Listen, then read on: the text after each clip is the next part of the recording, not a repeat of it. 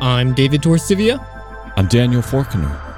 And this is Ashes, a show about systemic issues, cracks in civilization, collapse of the environment, and if we're unlucky, the end of the world. But if we learn from all of this, maybe we can stop that. The world might be broken, but it doesn't have to be.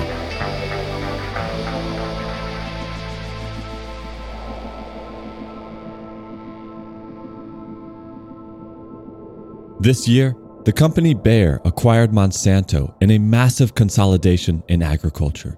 The deal was valued at $66 billion, and as a result, the new company, which will drop the Monsanto name to be called simply Bayer, will own 70% of the chemicals used around the world to grow crops. It will own 3/5 of the world's supply of commercial seeds. It will own a majority of the patents on plant genetic material, and it will own the largest database of data on farmer activity. Mergers like these beg us to ask if food security and the environment and the health of human and non-human species will benefit as a result. Unfortunately, these corporate consolidations of food production proceed at the same time that agricultural runoff and pollution from farming has increased. Biodiversity among crop species has been disappearing, and poverty, malnutrition, suicide, and despair have all increased for farmers worldwide. And one of the trends that accompanies the rise of industrial agriculture is an increased reliance on pesticides and genetically altered crops, which have built-in compatibility with certain pesticides. Pesticide use also results in an increased reliance on pesticides. The more we spray, the more we have to use. And that's just generally because chemical inputs decrease agricultural sustainability. And rather than adjust our methods, we just double down on even more chemical and industrial ones. For instance, all this spraying has resulted in a rise in pesticide-resistant weeds and other species which industrial farmers don't want in their fields. They respond by applying higher quantities of chemicals and even more frequently. And as it becomes more difficult to manage larger farms using older methods, farmers rely more on these genetically modified varieties with those built-in compatibilities to pesticides, encouraging even more chemical applications. In addition, pesticides reduce biodiversity on land where they are used, and they affect more than just the species they are intended for. Many insecticides, for instance, are aimed at killing pest species, but they also inadvertently kill insects that function as predators for those same pests.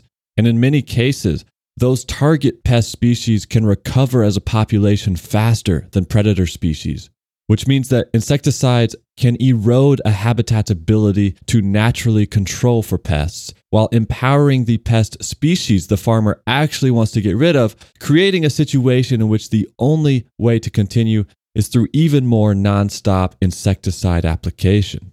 This increased reliance on pesticides means that industrial agricultural companies and farmers are all more desperate to prevent governments from banning and regulating them, even when that threatens public health. Last year, the head of the United States Environmental Protection Agency decided at the last minute to halt a ban on the insecticide chlorpyrifos. The EPA has banned this chemical 10 years ago for indoor pest control, and it was preparing to ban it from agricultural use because of its harmful effects on brain development and function, especially in children who are exposed to it from the air and food consumption. According to the EPA, this insecticide is already found in drinking water and food at levels 15 times higher than what is safe for children to consume, and 5 times higher for both babies and pregnant women. And while it may be obvious that children are more sensitive to these types of chemicals, remembering exactly why this is the case I think is important right here, Daniel. For one, children are smaller, much smaller than us, but even with that, they still take in a large amount of air and a large amount of food, much higher proportionally based on their body size than a regular adult human. This means they have what's effectively more surface area to be exposed to these types of chemicals, and that makes them that much more sensitive to these chemicals. In addition, children are not just small adults. They're physiologically different. Their brain is different. They're still in the process of developing, and this makes them very different in both their processing as well as their physical responses than fully grown adults. This means what might not be dangerous to a fully grown adult human could in fact have very intense and devastating effects for a small child. I thought it was because children simply have a higher craving for more dangerous foods like ice cream and pizza. I mean, I guess the science is still out on that one, David. But coming back to chlorpyrifos, this is a chemical that works by blocking an enzyme that allows nerve cells to communicate. And when pregnant women are exposed to this chemical, babies can be born with brain development problems, low weight, decreased motor function, and even develop to a lower IQ level at a later age. Toddlers are at a much higher risk of developing autism and ADHD. And according to the EPA, even low doses pose these risks. In addition, exposure in adults, like those who work with the chemical directly, can experience nausea, vomiting, headaches, muscle cramps, loss of coordination, unconsciousness, convulsions, difficulty breathing, paralysis, and death. Wow, I feel like one of those pharmaceutical ads right there. Also, I just realized I was eating chocolate chip cookies right before this recording, so maybe I'm the one with the unhealthy cravings. You're definitely going to die, Daniel. But because Scott Pruitt reversed the ban, the Environmental Protection Agency will have to wait until 2022 to even reconsider that ban. And in the meantime, 30 million pounds of chlorpyrifos will have been dropped on fields across the United States. But David, there are many more insecticides like chlorpyrifos on the market, and the science is just starting to catch up to the impact these chemicals are having on the farmers who use them. Research has been showing that farmers who experience long-term exposure to pesticides have a much higher rate of suicide and depression than the general population. Epidemiological studies in both the US and France imply that those who regularly work with herbicides and insecticides are at double the risk for depression. In Brazil, farmers are more likely to commit suicide, and Chinese farmers that use pesticides are 200% more likely to have suicidal thoughts. In 2009, 25 million workers in agricultural industries were accidentally poisoned by pesticide exposure. And there were an estimated 1.8 billion people laboring in agriculture who possibly use pesticides in their everyday work. As more of these studies are carried out, the list of human health risks from pesticides is growing, as are our understanding of the various pathways by which we can be exposed. Many pesticides act as endocrine disruptors, and long-term exposure to these can lead to immune suppression and hormone problems, as well as cancer, reproductive issues, and damage to the brain.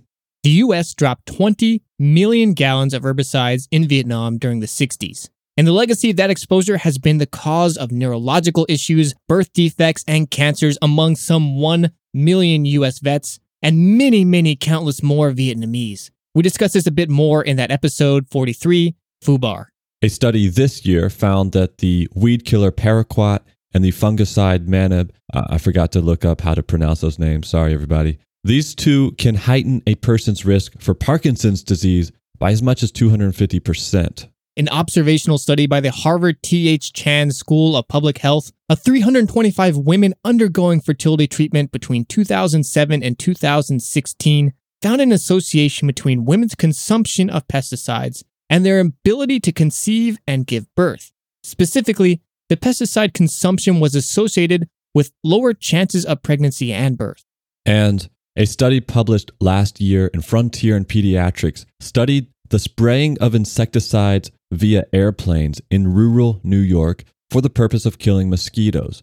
The researchers examined the rates of childhood developmental delay and autism spectrum disorder among children in zip codes where the spraying occurred, compared to zip codes where it was not, and found a significant relationship between this spraying and those diagnoses. Specifically, children that were exposed to the insecticide through the air were 37% more likely to be diagnosed with developmental delay and autism. Okay, I know this is a lot. We just dumped a lot of birth defects Cancer. And other terrible things that are happening that are at least sort of seem to be linked to pesticide use and the spread of that in our society. Don't panic, everyone. It's still okay to eat food. Maybe make sure we're washing it. But this is all a serious amount of health information that we need to be interested in. But it's not just limited to the impacts on our human world, is it, Daniel? No, and this is something we're going to be touching on later in this episode, is how the human health risks of things like pesticides is really just a small, very symptomatic part of the problems associated with widespread pesticide use. Even though I think that's what gets a lot of the attention in media and in the way that we talk about these pesticides, especially online, where there is a large community of, what would you call them? I mean, you have like anti-vax people, and that has their own problems, but there's a similar group of people who are maybe anti-GMO or anti-just pesticide across the board. Right. That's one of the things about this topic is that it attracts a lot of conspiracy-minded people. I mean, and rightly so. I mean, these are huge scale application of chemicals that are going directly into our food. But I think there's a lot of misinformation about what the underlying issue is. And a lot of it tends to focus on the risks associated with human consumption of foods involved in this system. But again, as we're going to discuss, there's a much larger system going on here. And you mentioned that humans are not the only species threatened by this increased pesticide use.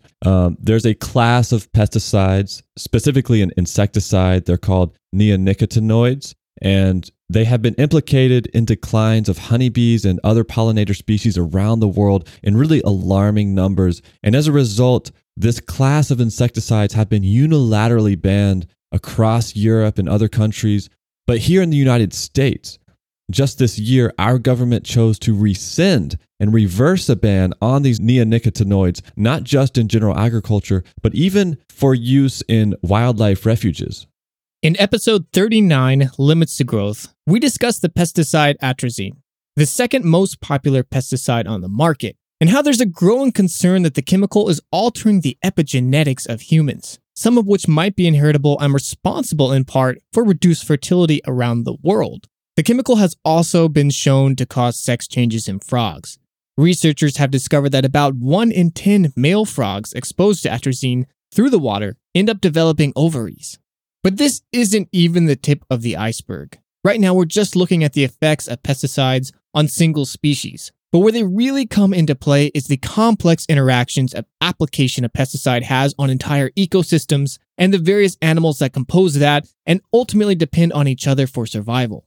Pesticides are notorious for propagating throughout the environment, transforming and impacting a wide range of species besides those the chemicals are targeted for. And they're known for traveling far beyond the immediate farms in which they are applied. Rachel Carlson shocked the world with her book Silent Spring, documenting how application of DDT was destroying wildlife. And DDT applied to a farm can also be carried away to marine environments where it breaks down into DDE, accumulates in marine life, and then gets consumed by humans. The initial decline of the bald eagle in the United States occurred mostly due to this DDT exposure. And even though DDT has been banned in most places for half a century at this point, it can still be found in animal tissue because of its prevalence in the environment. Another organochlorine insecticide called endosulfan was banned in 2011 worldwide because of its ability to bioaccumulate in tissue and persist as a potent toxin in soils.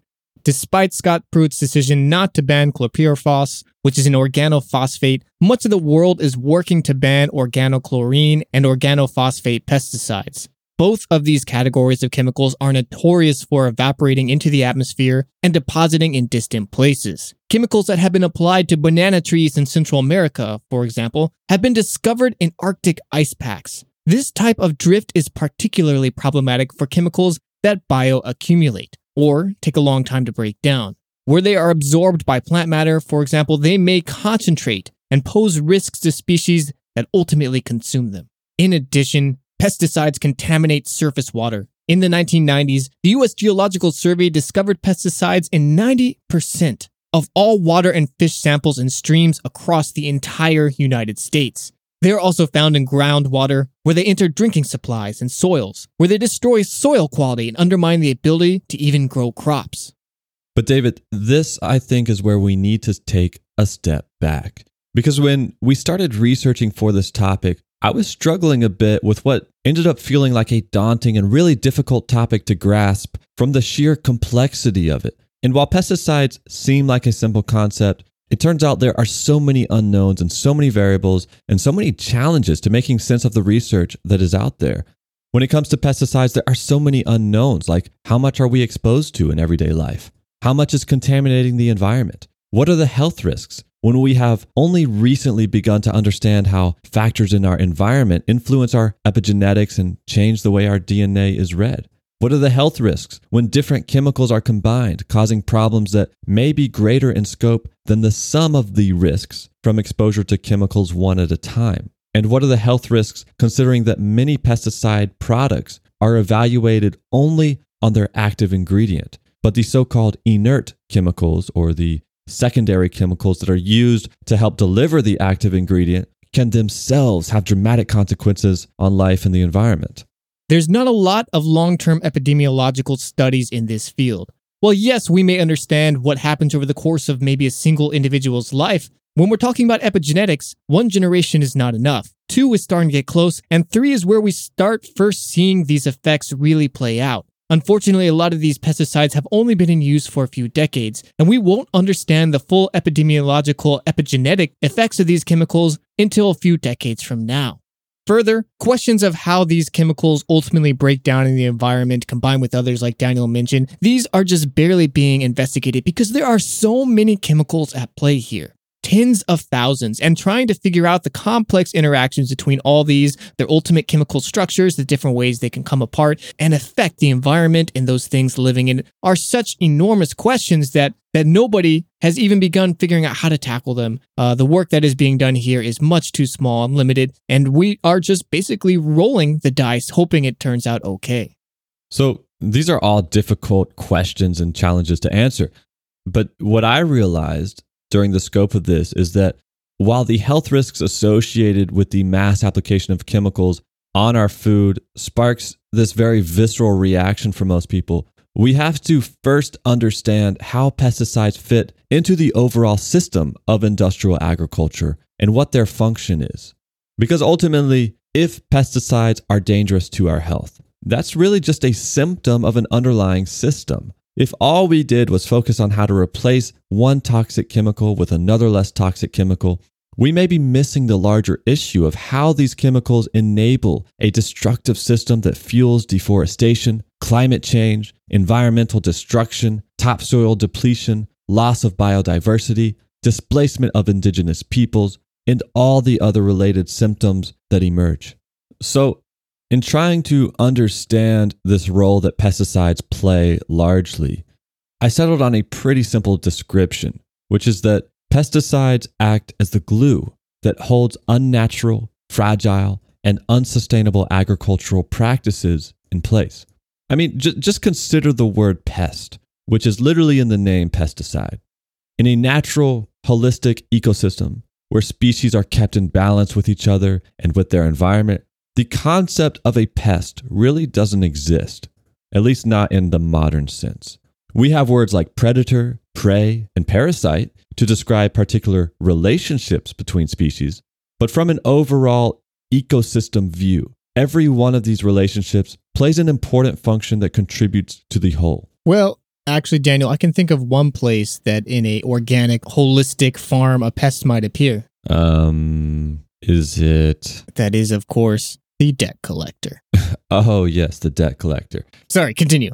I actually think you hit on an important point here, which is that the concept of the modern pest really only applies when the human factor gets involved. So, it doesn't have to be that debt collector, but just in general, it's only when we as humans seek to transform habitats into sites of production that we begin reframing these relationships of species and ecosystems into ones that impact our priorities. And in the context of industrial agriculture, turning habitats into sites of production involves stripping away diverse environments into very uniform, controllable factories where only the relevant cogs remain. The problem with this approach, however, is that seeking to simplify nature into a limited handful of cogs actually introduces a lot of fragility into the system. For example, industrial production of food replaces diverse habitats with single variety crops, which opens them up to a host of risky variables that would normally be absorbed by a healthy habitat, things like disease, invasive insects, and drought. A pesticide in this context is introduced to help mitigate these unnatural risks. Now contrast that with what we discussed in episode 16, What We Reap, when we talked with a permaculture farmer who discovered the usefulness of the aphid insect when it was in balance with a native plant species, both of which are considered pests and weeds respectively in industrial contexts. But when they were in balance, Chris discovered that the weed attracted the aphid, which distracted the insect from his food crop, thus eliminating the pest nature of this insect and allowing additional organic material to enrich the soil his crops grew in, all without the need for chemical pesticides and fertilizers. But if we understand pesticides as the tools by which increased fragility in modern farms is mitigated, that still doesn't answer the question of why we are using industrial methods in the first place. And that fits into a discussion about the underlying economics of farming. There's a lot of talk about how pesticides and industrial methods are necessary to feed the global population. But we need to recognize that the purpose of industrial agriculture at this point has less to do with food security than it does pure profit. The purpose of growing food, bound for sale on an international commodities market, is first and foremost to satisfy demands of investment. The fact that people are fed by this system is a mere byproduct. Well, to be clear, David, that's a really counterintuitive idea. I mean, to say that our system of agriculture doesn't actually aim to produce food, but it simply aims to satisfy some profit motive. Well, yeah. And when any activity is directed by finance, that is the need for indefinite returns, what we get is a system that seeks these short-term solutions to cutting costs and increasing yields. The big farmer who is on the hook for $10 million in debt, financed by some international bank that demands interest, that farmer's thinking first and foremost, how do I squeeze more and more out of the land? The farmer's not thinking, what is the best way to feed my community? And that's why we see consolidations like Bayer and Monsanto, trends in mechanization, because it's easier to scale machinery than it is human labor. And it's why we are seeing trends towards larger and larger farms under monoculture models always require more and more applications of these pesticides, because the larger these systems get, the more unnatural, fragile, and unsustainable they become. Like you said, pesticides are the glue which holds them together. And when you look at this, a lot of the agricultural industry is influenced by these things that look like secondary effects. So you have something here that seems unrelated to the way that we treat our farms, this global financial system, but it really ends up defining the way that we interact with the soil and the business side of all of this. In the same way, I mean, so much of our modern chemical agricultural system is kicked off by spare capacity that all these industrial chemical plants had after the end of World War II. We had all this technology and investment that was building weapons for war, and though a lot of them continued to build weapons for war, some of them didn't, and they needed a way to turn all this excess energy towards something. And a lot of the same stuff that we use for building bombs and bullets is also chemically similar to what we use for our agricultural products, chemical fertilizers, and ultimately chemical pesticides. And so the fact that all this industry had been built up and needed something to turn and make a profit for is what helped to drive this explosion in industrial agriculture that we see today.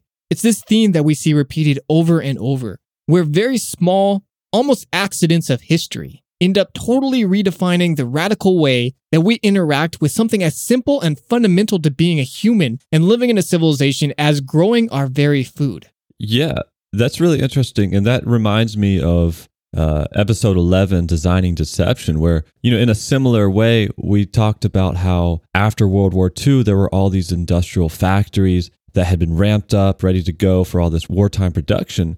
But now that the war was over, the industrialists at that time wanted to put these things to use, but they didn't know what to do. So the investment bankers came together with these public relations men, and they said, we need to transform the American economy from one of a needs-based economy to one of a consumer-based economy. So that instead of people purchasing things simply because they need them, let's convince them to buy things constantly because they want them or because they perceive a need that doesn't really exist, all so that we can keep these factories churning more and more stuff and keep our investment returns going strong. But getting back on topic here, we mentioned how these financial incentives incentivize industrial agriculture companies and farmers to trend towards larger and larger farms and larger consolidation. We had the data to back that up. In 2001, farms that were over 1,000 acres represented 47% of all cropland in the United States.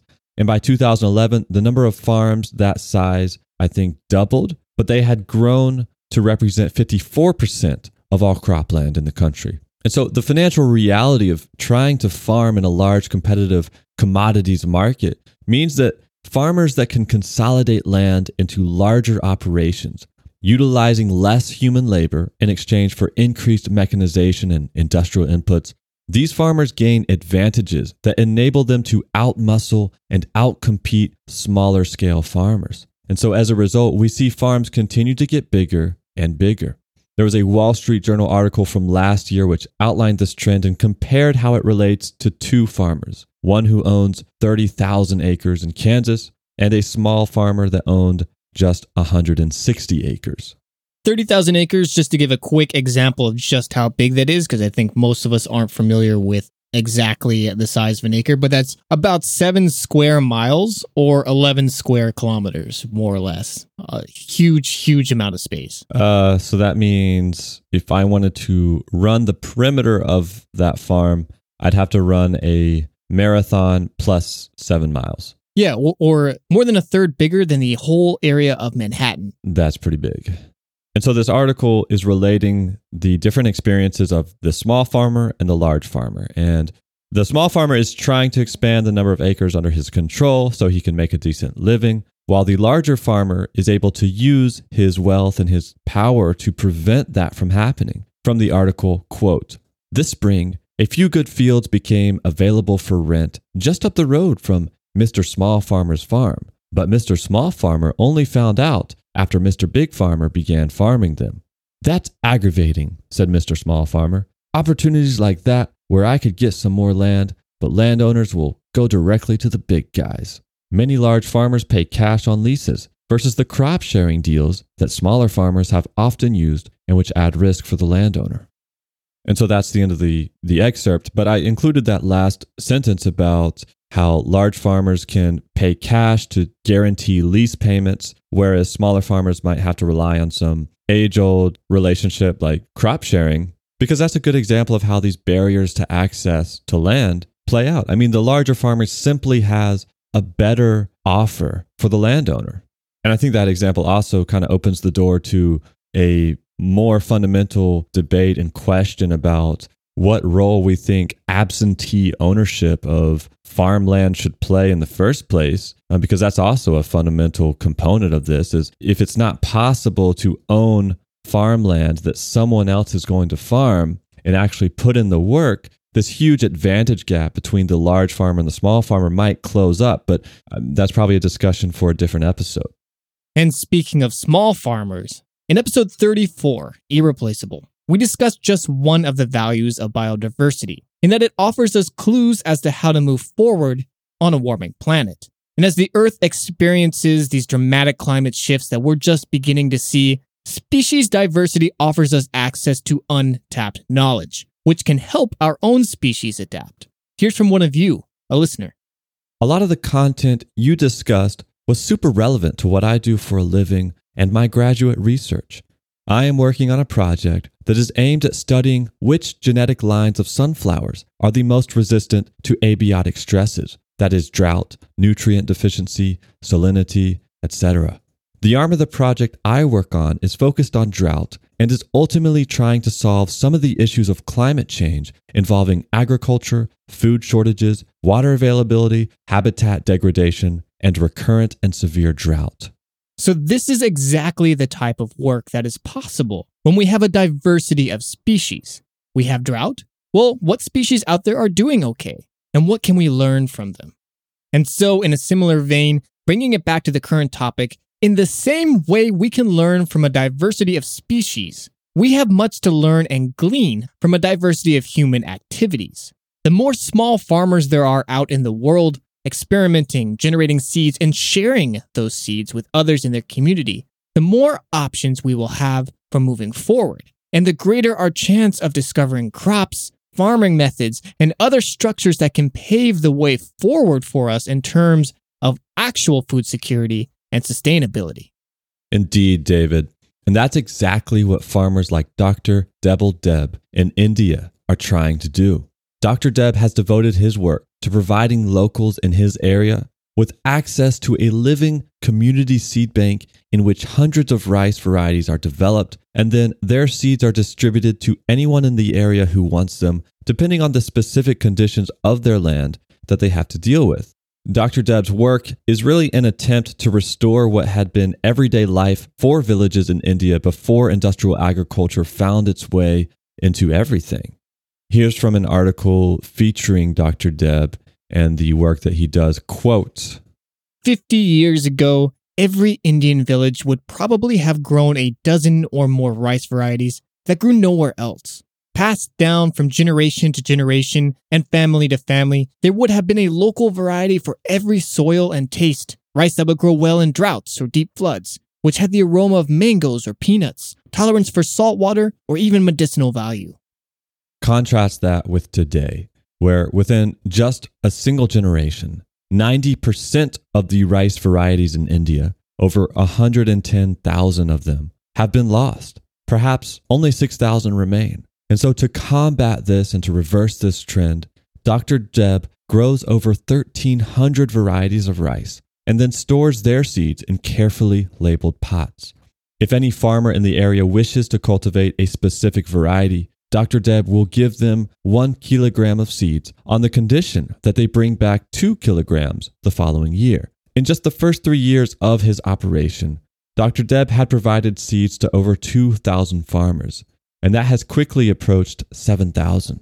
But alluding to that intellectual property problem, David, in this work, he has had to keep a careful eye out for industry reps that try to find his secret farm and then gain access to his seeds either through bribery or stealing, because they ultimately want their companies to get a hold of these seeds and then patent the genetic material so they can claim them as their own. And then, of course, they would use that patent protection to drive out farmers using seeds like the kind that Deb is providing through this community seed bank so that the companies could control the land and control the profits stemming from these crops. Again, here's from an article related to Dr. Deb's work. The collective knowledge about rice growing and diversity is still there, but only in places which have not been industrialized. In a natural forest, you can still find people who know hundreds of medicinal plants. But in a monocultural forest, people simply do not know the uses of the plants. The diversity is lost. The collective memory is becoming eroded. People are being educated to think that anything traditional is bad. If you want to learn more about Dr. Deb and his work, check out the webpage for this episode where we'll embed a short video that features his seed bank there. Small operations like Dr. Deb's is not the only way communities come together to preserve biodiversity and develop land races. One of the oldest and largest living seed banks in the world is Ethiopia's Ethiopian Institute of Biodiversity. It was founded in 1976 to rescue the genetic variability of plant species in the region from declining biodiversity as a result of human activities and natural disasters. The institute maintains over 60,000 varieties of plant species just related to horticultural production. Horticultural production, in contrast to crop production, is the cultivation of species in an effort to preserve and promote different qualities related to plant growth: yield, quality, nutritional value for food species, and qualities like insect resistance and adaptation to different environmental conditions like drought. Ethiopia is also among the most important regions of the world in terms of horticultural and plant variability. According to the agronomist Henk Hobbelink, quote, "For millennia, the insulation and natural interconnectivity of indigenous farming communities in Ethiopia both protected and led to the creation of tremendous crop diversity. Farmers relied on diversity to provide a varied diet and ensure them against catastrophe. By planting many varieties of the same crop, sometimes dozens in a single plot, and saving seeds from the season's best performers, they encouraged genetic adaptation relentlessly," end quote. And so today, this institution represents a bridge between scientists and indigenous farmers, preserving what indigenous farmers are discovering and utilizing in their everyday practice. And so just like you were mentioning earlier, David, about how the business of growing crops now is no longer about food security, but about making profit. You know, these businesses, that's what they're growing these crops for, so that they can turn those crops into commodities for a foreign market.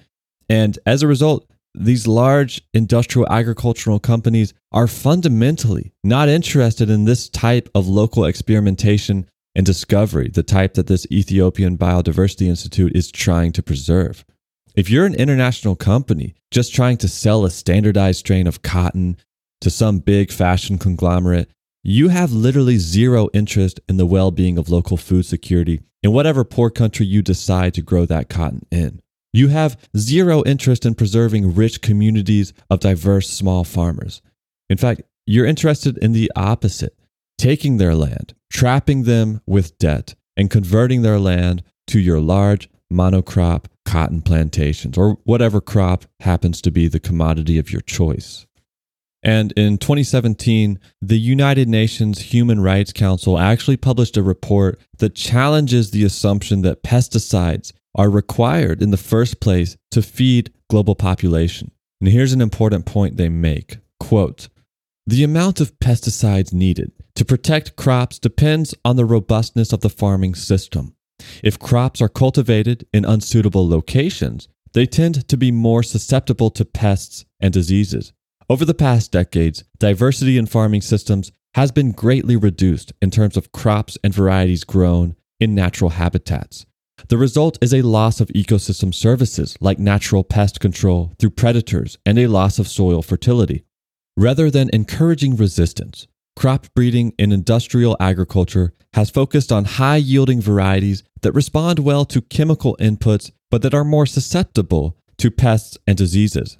As most seed companies are now owned by agrochemical companies, there is limited interest in developing robust varieties. In order to succeed with pesticide reduction, it is essential to reintroduce diversity into agriculture and move away from monocultures of single varieties."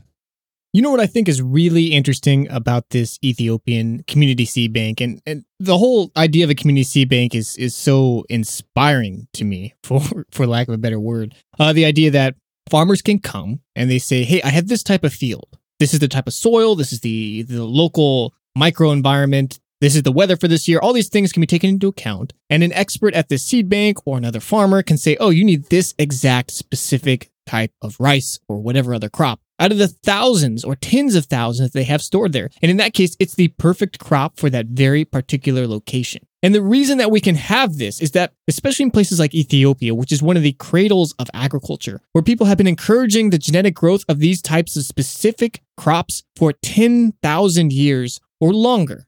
That means these crops ultimately are designed and evolved to be grown in these very specific places. Whereas a seed that we buy from a large company might be appropriate for, oh, this is great for drought, or this is great for full sun, or this is great for saltwater, whatever it is. In this case, it's not great for these things. It's great for this particular single valley, because that's where it's been growing for thousands of years at this point. And there is no way that a seed brought in from outside is going to be more appropriate for that. Maybe you get higher yields from this other seed, but it's that much more fragile. And that fragility is what requires the chemical inputs that we've been talking about in order to allow it to survive in the first place. You're trading something that is customized for a single location, for a microclimate, for generations, for something that is just dropped in without any sort of context in the local ecosystem or environment or understanding of what is really happening in that soil, in that climate, and what's going on in those farmers' lives and the techniques and traditions that they use.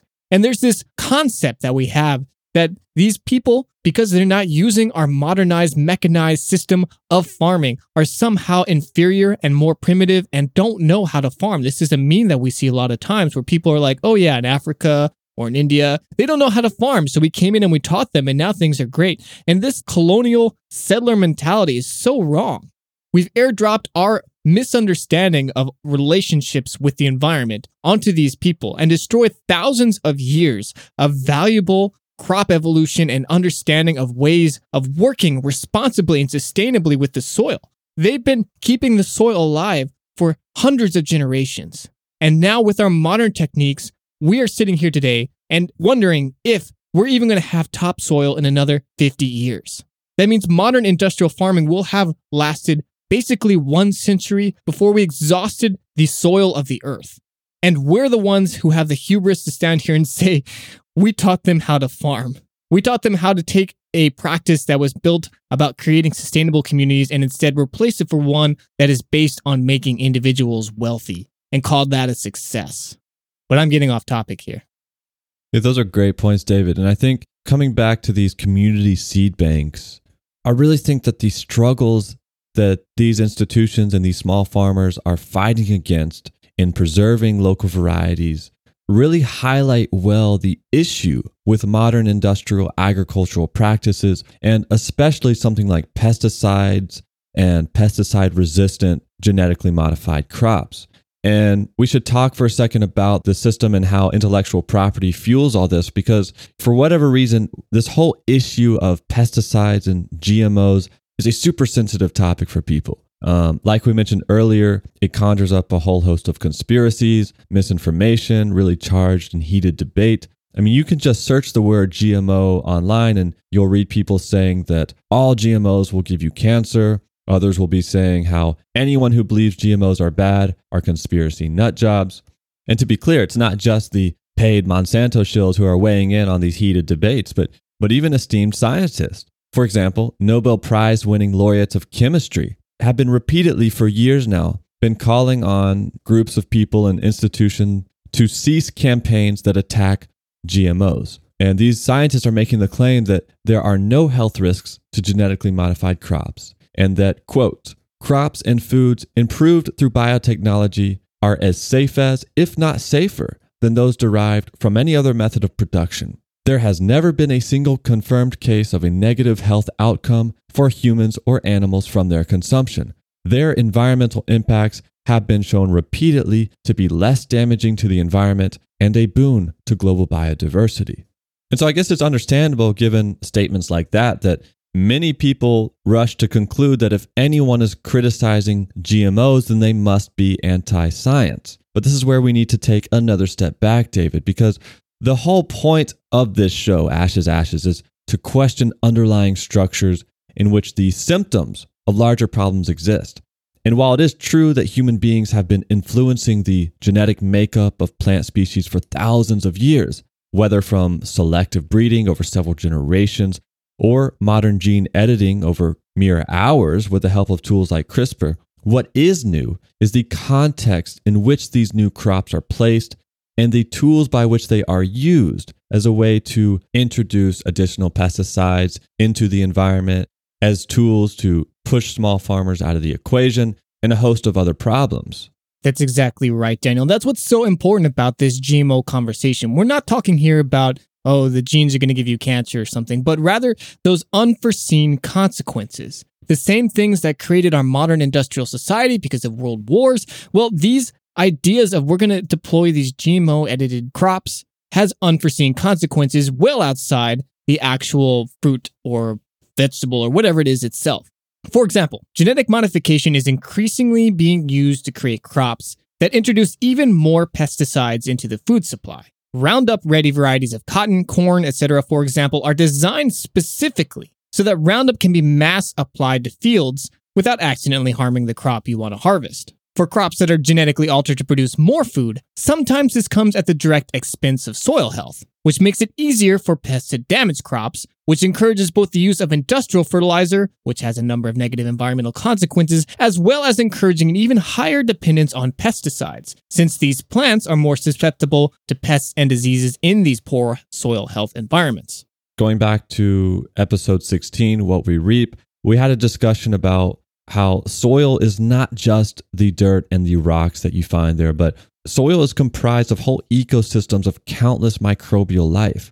And what often gets ignored in the context of these discussions about whether or not pesticides and GMOs are healthy for humans is the fact that when these pesticides go into the ground, they can destroy life at the microbial level, which again requires farmers to depend all the more on industrial fertilizer and even more pesticides. Another one of those death loops we're always talking about on this show, Daniel. But more importantly, regardless of whether crops have been genetically modified in a lab or not, the system of modern industrial agriculture is one in which corporations are giving international permission to own the genetic material of crops. These corporations then use their might to control land and influence government policy, ultimately forcing farmers in countries all over the world to take on debt just to get into the farming business. Once farmers are hooked by overpriced credit demanding interest, they are forced to purchase and utilize these patented seeds and industrial methods of these large companies because otherwise they would not be able to make enough money to pay their loans. When people say that regenerative agriculture is not profitable, what's missing from that equation is the unnatural land cost and associated debt that is unnaturally forced upon people who wish to grow food. So coming back to this GMO debate, the debate on whether or not a genetically modified crop is good or bad has little to do at this point with whether they're bad for human consumption, and everything to do with the industrial system in which they are used. So again, coming back to these community seed banks, these efforts are ways that people are resisting and providing a defense for an increasingly consolidated agricultural landscape.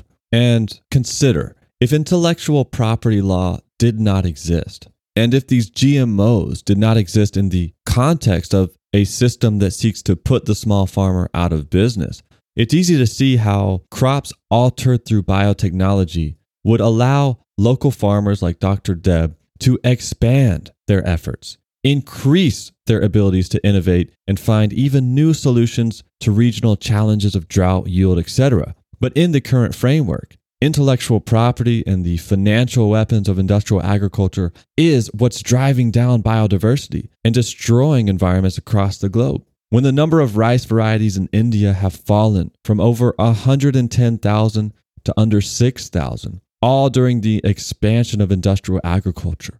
We are simply wrong if we believe that this current system is good for the environment and good for biodiversity. And there's another irony here. Are we as humans so hubristic that... Yes. I don't even know what you're going to say. The answer is yes. Okay. Should we as humans be so hubristic that we can tolerate the decimation of biodiversity because we believe that our gene editing tools will simply unlock God mode, saving us from global catastrophe that we've largely brought upon ourselves? Now, going back to the work of one of our listeners, searching for wild sunflower species that are resistant to drought is what she does in her field research, specifically so that the genetic factors of drought resistance can be understood.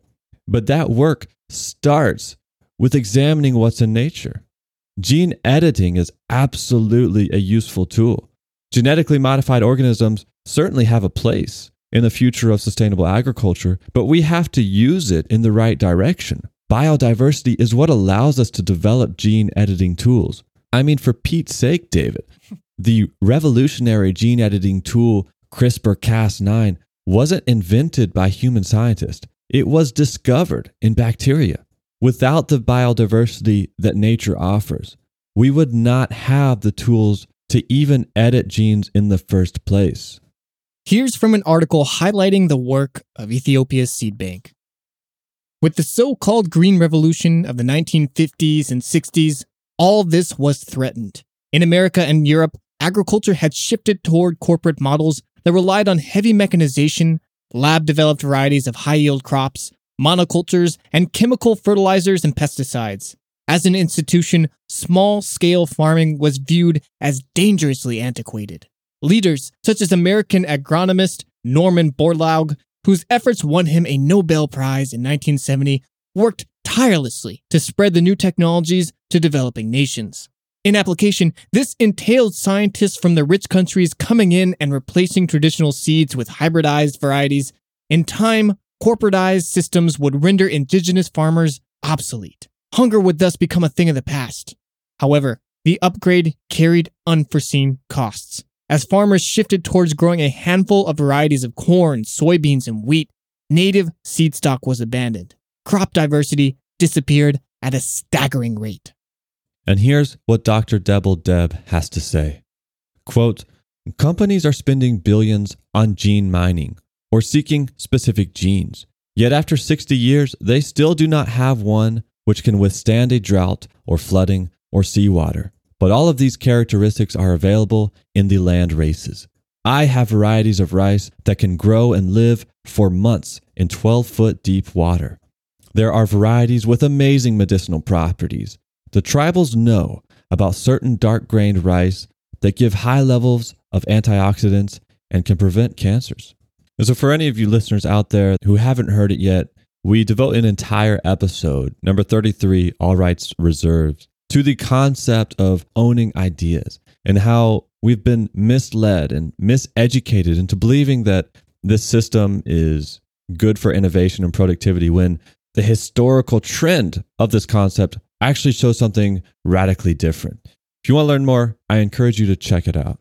And for those who want to learn more about this endless cycle of debt and the very concept of debt in the first place, well, we've covered that too in episode 28, Debt End, one of my favorite personal episodes.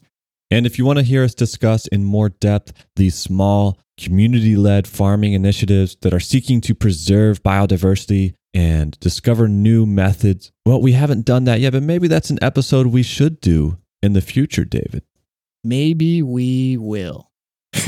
But okay, speaking of the development of corporate models of agriculture, as farms have gotten bigger and more unnatural, and as increased use of pesticides have resulted in increased dependency on pesticides, new methods of industrial practices have entered the farmer's toolkit to deal with these more complex farms. One of these relatively newer methods has been gaining traction, and it's delivering huge quantities of pesticides in the environment and the very food that we eat. It's called desiccation. I had never heard of this process before researching for this topic, and when I came across it, I mean, it's a crazy idea, David. It really blew my mind that this is even going on. Why don't you tell us what it is, Daniel, and why it's so crazy? Yeah, okay. So desiccation by itself is just the technical term for the process of extreme drying. But in the context of agriculture, it's when farmers apply herbicides and other chemicals to crops right before harvest for the express purpose of killing the crop just so it's easier to harvest. It's a practice that started in Scotland in the 1980s as a way to try to deal with the cold, wet weather they get around harvest time. But since then, it has spread around the globe, first to North America in regions with similar climates to Scotland, and it's become more and more commonplace with a wide variety of crops. And of course, obviously, it's a practice that just introduces massive amounts of herbicides and pesticides into the environment. And a lot of pesticide crops. Let's not understate, it's a massive amount. A lot of times these pesticides specifically won't damage crops in the regular application, but they found, well, if we put tons and tons of pesticide on these crops, well, then they die. But David, why on earth would anyone do this? Why even waste the money on all this chemical? Well, you see, crop dryness is valuable to farmers because it reduces the costs on their machinery. So when a harvester plows through a field of still living plants, the extra firmness of the living plant stock puts additional stress on the machines. And of course, Daniel, that means increased costs in repair, maintenance, and replacement. In addition, for crops that are stored for long periods of time, you can't just put it from the field into storage. Instead, you have to remove the extra moisture first, using expensive dryers to prevent mold from ultimately forming in that final storage. But if you dry the plants using pesticides in the field before harvesting, you can avoid a lot of these costs. Well, in addition, we mentioned earlier the trend towards larger and larger farms. And, well, the larger farms get, the more variables there are to production. Soil quality and content differs over distance. Topography can change. Weather patterns might affect one side of the farm differently than the other. And I mean, for farms as big as that 30,000 acre example in Kansas, you could even get almost different climates on a single farm. So all these variables affect the speed and quality at which the crop matures. So to smooth out these variables, farmers will use desiccation to kill everything at the same time so they can harvest all at once, as opposed to trying to adapt to the different maturity rates. Another reason is just honestly simple insurance. Farmers spray even if they feel their crops will all mature naturally in time for harvest, just for that peace of mind. And this is part of why the practice has spread to a wider range of crops in a variety of climates, not just those cold, wet, wintry regions. And this is because in the end of the day, the farmer has to know that they're going to be able to pay their bills, and they're going to be able to pay their bills on time. And so that pushes them to take this safer route, even if the ultimate product might be worse for the crop and definitely for the environment.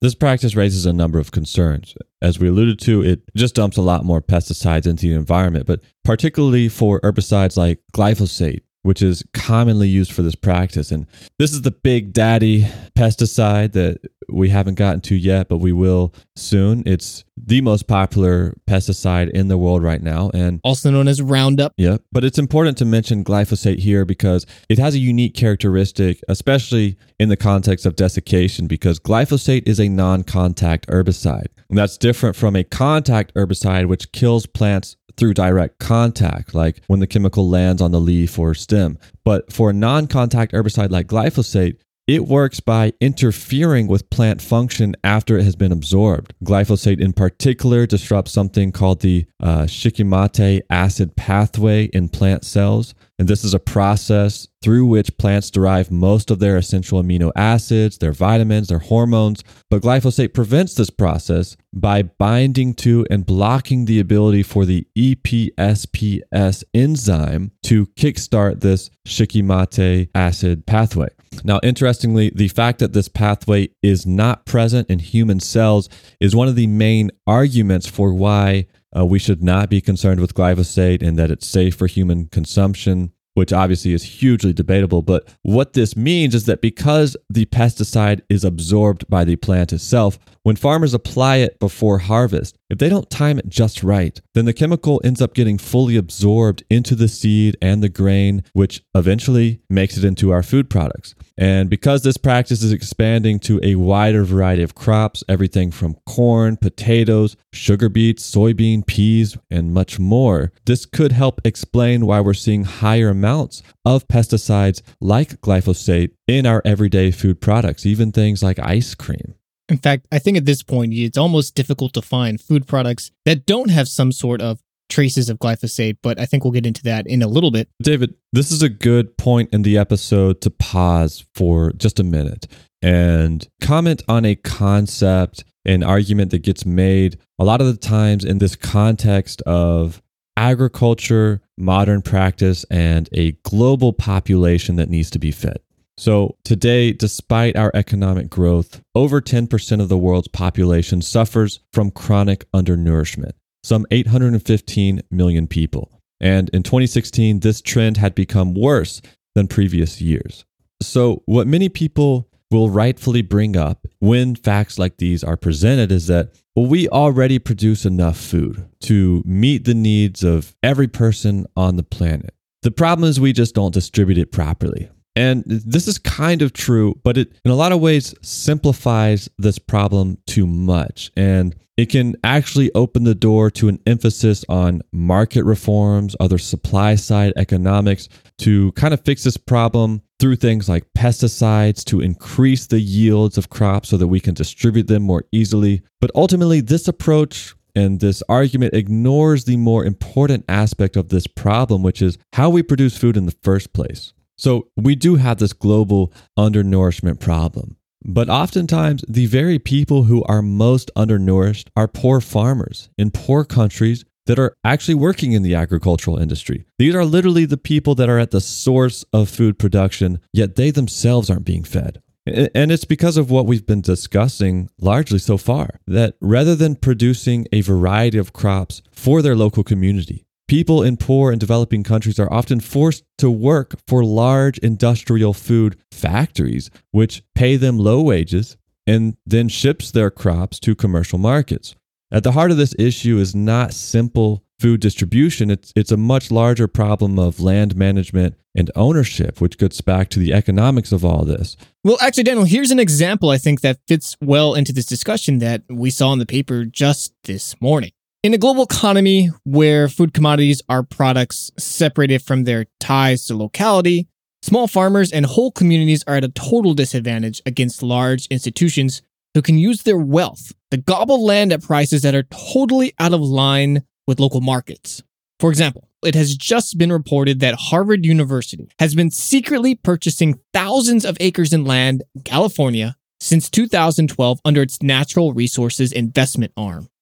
Which is a ridiculous thing that a university has, but the institution has been purchasing land way above market price in areas that have the best relative groundwater resources, and then planting huge vineyards that it hopes to make profits on.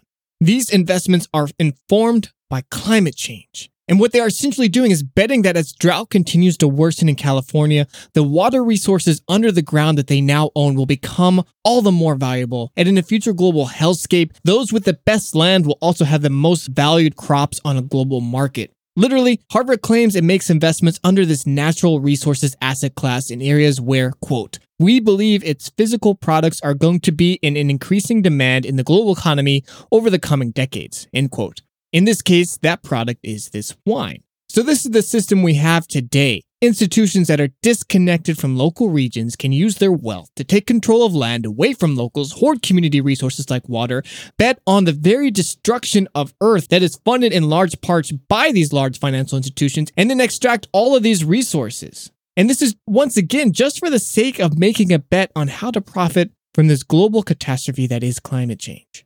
Yeah, this revelation about Harvard is just so disturbing to me. But I guess when we live under a system in which profit is the priority, this is the reality that our institutions and our governments will value that profit over the health and well-being of people and their communities.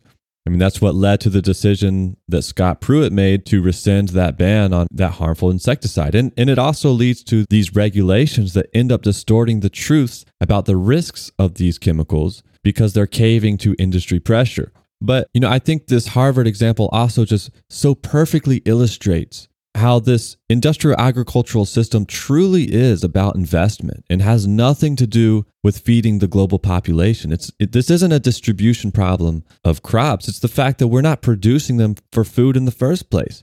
If our true goal was to feed the world, would we make the decision to grow grapes on the last remaining cropland that we have that has access to water? No, but it does turn out that is a great way to make revenue off of water when you can restrict access to it.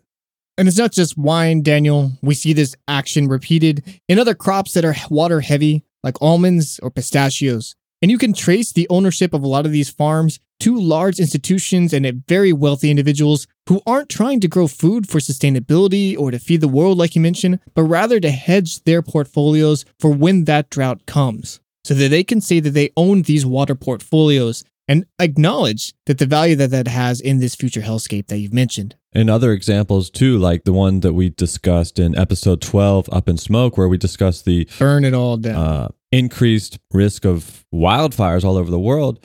There are international companies that look at Indonesia and decide that the best way to proceed there is to gobble up the land, slash and burn all these diverse ecosystems and these diverse forests, and just convert those to large tracts of palm oil plantations, contributing to global warming, increasing the risk of wildfires, and also that they can extract from the soil this palm oil, which we use in cosmetics and other food substitutes that we truly don't need if our goal is to feed a global population. But that's enough of all that, David. It's time to turn our attention once and for all to the big daddy in the room, and that's glyphosate.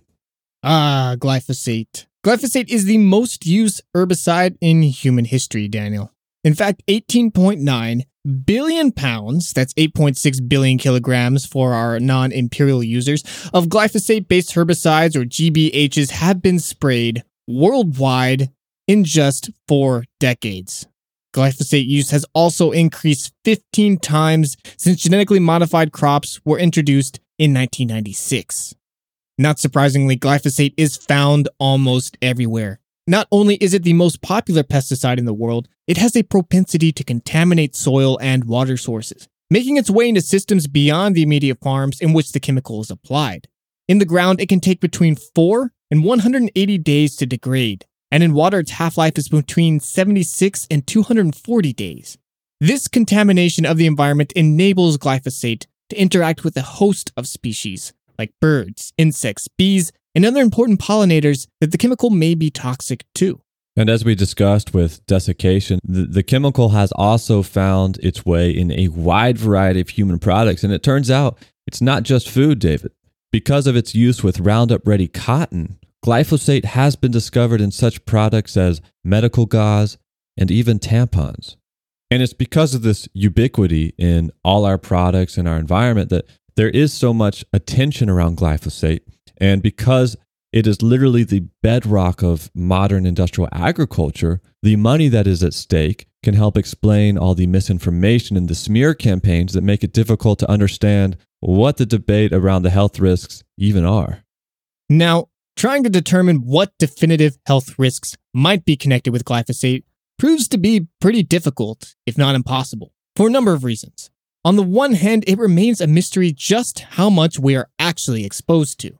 Despite being the most popular pesticide on the planet, the U.S. Food and Drug Administration just recently started monitoring levels of the chemical in the foods we eat. They have released some of their findings so far and officially, quote, of the 760 corn, soybean, milk, and egg assignment samples tested for glyphosate, 53% had no detectable residues of the pesticides. Further, none of the milk and egg samples had any detectable glyphosate or glufosinate residues, and all the corn and soybean samples that tested positive for the pesticides were below the tolerance levels set by the U.S. Environmental Protection Agency, EPA, end quote.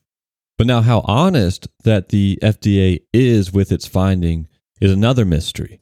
Before these results had been made public, Freedom of Information requests had revealed FDA internal emails showing that the organization was finding glyphosate in a whole host of foods like crackers, cereal, and honey. One of the labs working for the FDA had found illegal levels of glyphosate in corn, but a supervisor dismissed the finding as being unofficial, and that same lab had also found glyphosate in honey and oatmeal samples, and when they tried to report this, the FDA suspended further testing and reassigned the lab to a different job. But then the other problem is that even if a particular pesticide's residue on food is found to be below the legal limit, the legal limit itself might not actually reflect what is acceptable for long-term human health. Between 1993 and 2015, for example, the EPA has increased the legal limit for glyphosate by as much as a factor of 50 for major crops like corn. And in the US, the EPA sets an acceptable level of daily human exposure to glyphosate at levels that are 3.5 times higher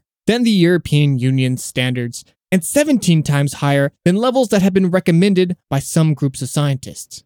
So there is misinformation going on, even among our most respected public science institutions, and there is no doubt that industry pressure coming from large chemical and agricultural companies influences the decisions related to regulating and establishing legal limits for these products. But misinformation is coming not just from those with financial interest in pushing the benefits of glyphosate, but also those with a vested interest in pushing for organic products or lifestyles.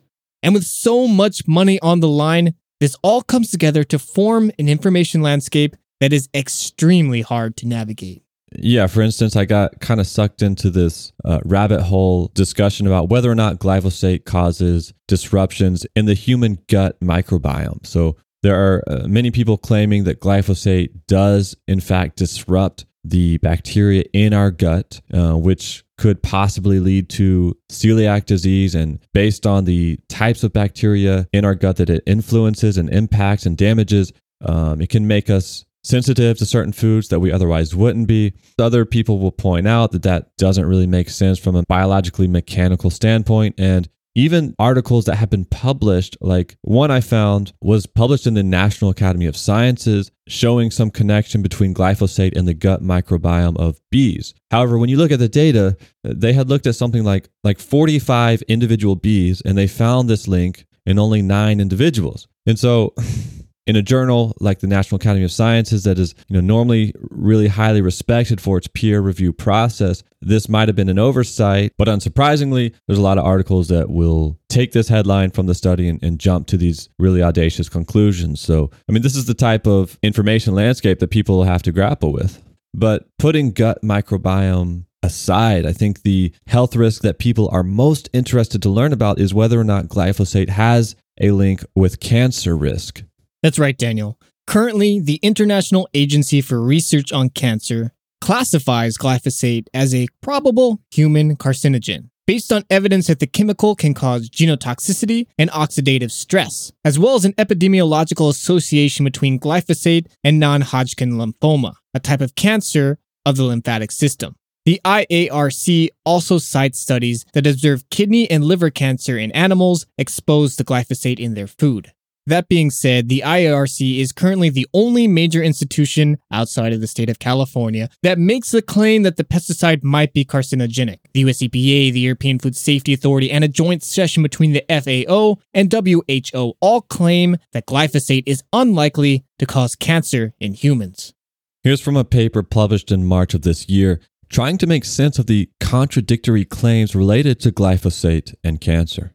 Quote, "The conflict between the two organizations of the World Health Organization triggered many doubts, and for this reason, a series of independent studies were launched to better understand what glyphosate's danger to humans and the environment really was. The results have brought to light how massive use of the herbicide has created over time a real global contamination that has not only affected the soil, surface, and groundwater as well as the atmosphere, but even food and commonly used objects, such as diapers, medical gauze, and absorbent for female intimate hygiene. How human health is compromised as a result of glyphosate exposure is a topic that is still very debatable and still unclear." But while these institutions go back and forth on their official stance, perhaps the pressure that will ultimately get these chemical companies to disclose pesticide risks and to change their products will come from a new wave of lawsuits that threatens to make Bayer's acquisition of Monsanto a very bad deal. A very bad deal indeed, David. In August of this year, a jury in California found Monsanto responsible for the severe non-Hodgkin's lymphoma that a man developed as a groundskeeper for California public schools. Dwayne Johnson was responsible for applying Monsanto glyphosate weed killers as much as 30 times a year. And after developing terminal cancer, a jury has charged Monsanto with intentionally failing to warn consumers of the cancer risk associated with its products Roundup and Ranger Pro. Now, in this landmark case, the very first of its kind, Monsanto was ordered to pay $289 million. Apparently, the jurors had seen internal emails from Monsanto executives who knew their products posed cancer risks. But what is significant about this case is that it sets a precedent that could become very costly for the company, because there are 8,700 similar cases lined up that have been filed and have similar claims to the one that jury just deliberated on. So I guess we'll see if Bayer can avoid this coming wave of lawsuits, or if we'll see a big change in global perceptions of glyphosate. But getting back to the main thrust of this section, I mean, it is so difficult to navigate all these discussions online because there's so much pseudoscience, bad science, and paid science from industry shills. And in fact, if you even go on a website like Reddit and you just mention casually Monsanto, GMOs, glyphosate, Roundup, there are people who will show up who do nothing but post about Monsanto and glyphosate all day long defending these companies. These shills, whether they're paid or volunteers, they are dominating these discussions online. And even in the world of academic science, if you find a journal article that deals with glyphosate or GMOs, and you ultimately Google the author's names, you're more than likely to find whole web pages devoted to either how they're paid Monsanto shills or they're paid anti-Monsanto shills. And that's basically the state of the discourse. So it's really hard for us to try and navigate and say anything concrete because there's so much up in the air. There's so much funding from both sides. And it's really impossible to say anything for sure. Plus, we're probably going to be sued. And so we'll have to add that up to our other $1 billion fine that we're already facing, Daniel. It's a new Patreon goal right there. We should set that $1 billion to pay off record label. But ultimately, this topic is not important from the perspective of the health risks of human consumption of food. Even if we could definitively say, with no question, that a pesticide like glyphosate poses zero human health risks, we still have the entire system of industrial agriculture to deal with, which is destroying our environment, destroying food security, and decimating life on this planet. A process that is made possible by inputs like glyphosate and other pesticides.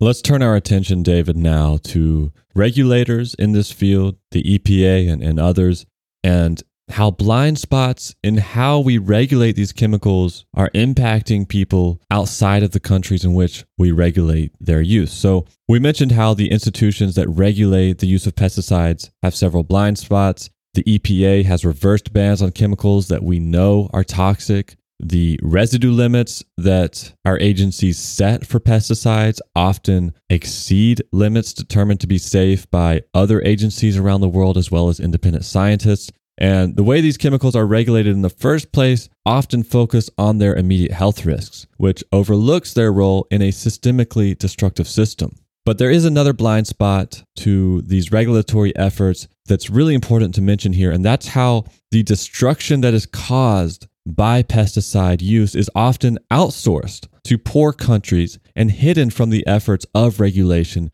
in countries where these crops ultimately end up getting imported. So when the EPA, for instance, sets limits to pesticide residues that are allowed to be left on crops, this might help us prevent the importation of crops that have dangerous levels of chemicals left on them.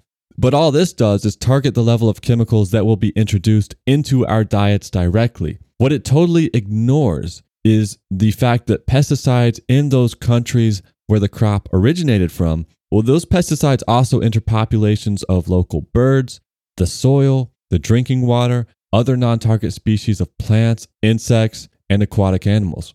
So it appears that we are willing to tolerate the wholesale destruction of communities around the world, so long as that when those apples and those bananas reach our border, the residue from those chemicals have been mostly wiped clean. Well, let's talk about some of those impacts on the global poor and some of the consequences that we know of pesticide application in poor countries. From a paper published a decade ago in Interdisciplinary Toxicology, quote, "No segment of the population is completely protected against exposure to pesticides and the potentially serious health effects, though a disproportionate burden is shouldered by the people of developing countries and by high-risk groups in each country."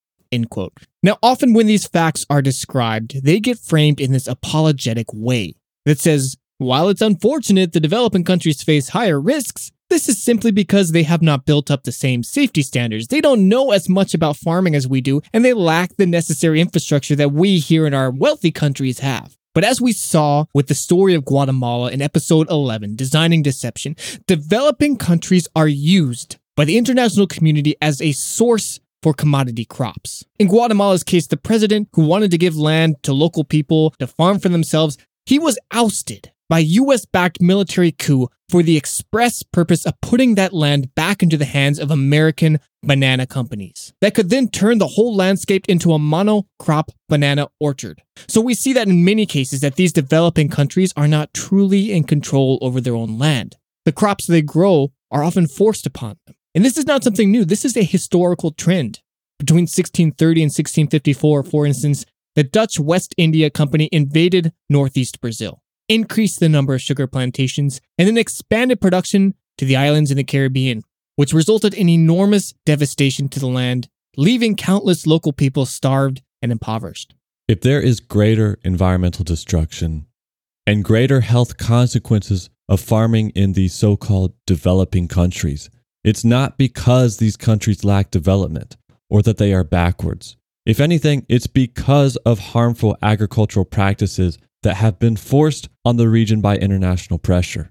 Crops are not grown to satisfy the local needs of food security in the regions in which they are grown. Those crops are grown to be extracted, exported, and thrown into the mix of an international commodities market.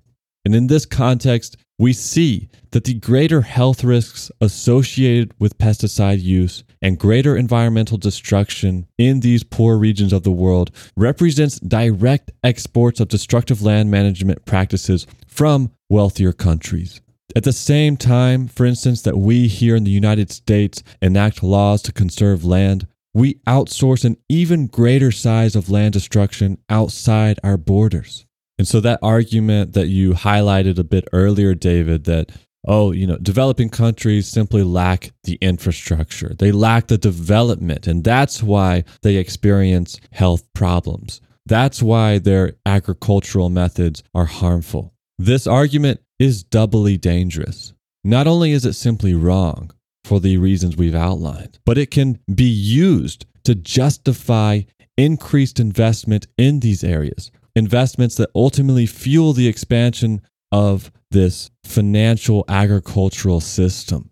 So, Daniel, that brings us actually towards the end of this episode. And the ultimate question that we try to ask, what can we do? We know I actually came across something interesting researching this topic, which is something called the precautionary principle. And so some countries have actually decided to ban certain pesticides, not as a result of some research that shows their toxicity, but specifically because there was no research. And they decided that, look, it's better to err on the side of caution to prevent a process that could be harmful rather than implementing it only to find out that it's harmful later. And this is a concept that we've touched on. It's a discussion we've had, for example, in episode 19, Life in Plastic, where we talk about just the sheer scale of how many chemicals there are in our environment and in the products that we use, none of which have been tested or regulated in any way, mostly because it would be totally unprofitable if companies had to test the risks of every chemical they put into our environment. But also because in a lot of ways our economy follows a reverse logic, which is we build something or we invent something and we find some use in it, so we just put it out there. We use it as much as possible. But only then when something bad is discovered do we try to adjust it or maybe clean up the mess that we made. And this is something that happened with those microbeads and cosmetic products that we decided to ban worldwide when we found out, oh, maybe it's not good to be washing microplastic beads down the drain in all the products we use and also putting them in our bodies. And so this reverse logic results in a unmanageable and destructive world like the one we have now, where we look around and we notice that the problems around us have outpaced our ability to correct them. So I think we should be encouraging ourselves and the policies that our governments enforce to try and reverse this logic so that when we look at implementing a practice, implementing a new business, implementing a new product, we should not wait for the science to catch up on the risks. With things like pesticides, after World War II, like you mentioned, we had these chemical factories sitting around. If instead of just saying, how can we put these to use, if we had asked, what are the risks of putting these to use? What are the risks of mass application of chemicals on the food that we eat? If we had decided to wait before we changed the world, we might not have found ourselves in the situation we're now in today. And on the more practical application of these questions, Daniel, maybe we should just ask ourselves, where does our food come from? It's a simple question and something that really we aren't able to answer for the first time in human history, because before this point, when our crops are flown halfway around the world just to get to our dinner table, we knew where it came from. It came from down the street. It came from a few fields away. And we could trace exactly the responsibilities of the person who grew up because we knew them. Or we were friends with them. They were part of our community. But as our civilization grew and we spread increasingly far apart and away from the farmland, that connection disappeared. And now when we walk through our grocery aisles, we see these gleaming fruits and vegetables, and we have no context. We don't know where they were grown, how they were grown, what chemicals were applied, what fertilizers were on them, what the people in the field saw and had to go through in order to bring that growth to us. And though we might look for terms that say organic, that are certified, fresh, or whatever word it is, those don't necessarily mean what we think they do. An organically grown crop is still grown with pesticides. Natural pesticides, which in many cases are more toxic than the synthetic pesticides that we are all so terrified of, often rightly so. And it's not a question of whether we should be getting organic or non-organic food, but understanding that the best food comes from these small farms. When you have a 30,000 acre farm, you are forced to grow food in a certain way, in a way that is not sustainable, in a way that makes heavy use of chemical supplementation in both fertilizer and pesticide. But when somebody has a small farm, a farm they can manage, and they understand every component of that farm because it's small enough that you can understand the soil and all of it, the climate of it all, then you can have somebody who is limiting those inputs as much as possible because they are responsible for keeping this small patch of life alive. So go to your farmer's market, and whether or not it says organic or not, if it's from a small farm, in many cases, small farmers can't afford fully organic certification. This is something we talked to Chris about. Maybe it was mentioned in episode 16, but if not, it's a common problem with small farmers. But whether or not it says organic, the fact that you can walk up to the farmer or somebody who was there on the field who picked these things and ask them, how was this grown? And they can give you an answer, something you won't find at your mega grocery market. That has value. It's good to know where your food comes from. And maybe this is a luxury that those of us who live close enough to a place where we can easily get this food in this manner have, whether it's from a farmer's market or because we live close to the farmers themselves. But it's something, if we have this ability, we should embrace. And we should try and bring this to as many people as possible. And we should make sure that this burden of knowing where the food that we eat comes from doesn't rest solely on us as consumers. But a grocery store, which has the power to pressure these producers, should have a section that is set aside of food, fruits, and vegetables that are grown responsibly. And whether or not it says organic or not organic, we need to know that these crops were grown with limited and responsible input of these chemical processes. That the soil is not being sucked dry for nutrients, but instead turned in a way that ensures that it's going to last for generations ahead. And when we can find places that have embraced these community seed banks, places like Ethiopia, places like India, places like Bhutan, countries around the world that have realized the value and the knowledge of generations of farming and the evolution of the crops in these microclimates and environments, we should encourage this. We should spread these ideas as many places as possible and try to resist the temptation to take this knowledge, take it somewhere else and drop it out of context on an unsuspecting world with little regard to what consequences that might mean. Whether this is donating to these organizations that are doing this or just talking to people and making them aware of the very real consequences that our diet has on the earth, on the health of these ecosystems, and our own health. But this is just something that going forward, all of us are going to have to work hard to transform our perspectives on this issue. When it comes to agriculture, these concepts of local agriculture, and as consumers, seeking out those crops that we know where they come from and selecting for the healthier sources. These are all things we're going to have to be thinking about. And related to that, we're seeing a lot of discussion about climate change everywhere now as it's becoming just impossible to ignore. And you see a lot of these debates go back and forth between, should we point the fingers at the consumers for purchasing the products that then fuel the profits of harmful companies? Or is it the fault of companies for making these harmful products or doing whatever crazy thing they're doing? I think ultimately, no matter who's at fault, if we want to go forward in this world and face this global catastrophe that's on the horizon, all of us are going to have to experience a dramatic lifestyle change. Now, this doesn't have to be for the worse, but it will be a dramatic change. And